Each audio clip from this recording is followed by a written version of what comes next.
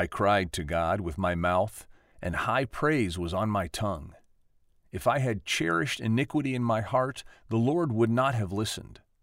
But truly, God has listened. He has attended to the voice of my prayer. Psalm 66, verses 17 through 19. In my early days of reading the Bible on a daily basis, when I came upon Psalm 66, I fixed on this word cherished. In the NIV, it's if I had cherished sin in my heart. Iniquity is the same thing. If I had cherished sin in my heart. And I said, wow. And this kind of reminded me, in The Lord of the Rings, there's this character, this slithering character named Gollum. And Gollum cherishes the ring. The ring represents all earthly power, incredible power, and he can't help himself. And it basically distorts him and turns him into a mini monster. But anyway, the word really just jumped off the page. You mean we don't sort of keep sin at arm's length and we kind of run from it? No, we embrace it and cherish it. That's a kind of a thought that doesn't, I think, enter many people's minds, thinking of cherishing sin, but that's what we do. It's actually a little bit of a haunting thought when you apply it to some of the New Testament writing, where John, in his letters to the church, the epistles, speaks that love of God means that you're not going to love the world.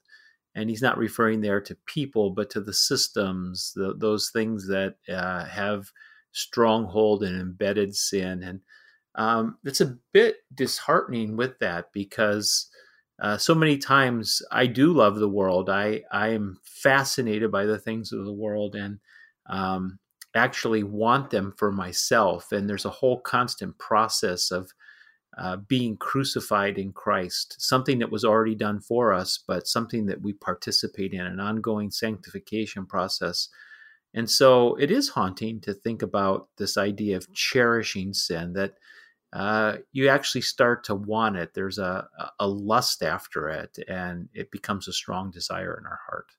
If a metaphor for who we are is a fortress, the enemy has attacked, but even worse, the enemy may be within. So you go to Matthew 15 and Mark 7, and Jesus talks about the condition of the human heart. And the human heart is where all really iniquity comes out of, not the mind. It informs the mind, it pollutes the mind. It gets the mind to rationalize that which we want and kind of desire, like Gollum, cherish. We come up with reasons for it. It's exactly what Adam and Eve did. They didn't reason after they had sinned. They rationalized. They came up with good reasons for doing a bad thing. And that's the ongoing battle in us. Is Paul says we have a foot in Adam and a foot in Christ. Our foot in Adam holds on to the fleshly desires. Our foot in Christ aspires to what God wants to do. He says to the church in Galatia that the flesh wars against the things of the Spirit. And so there's this inner battle going on. And I think the prayer every day is, Lord, more of your Spirit and less of me in this final move.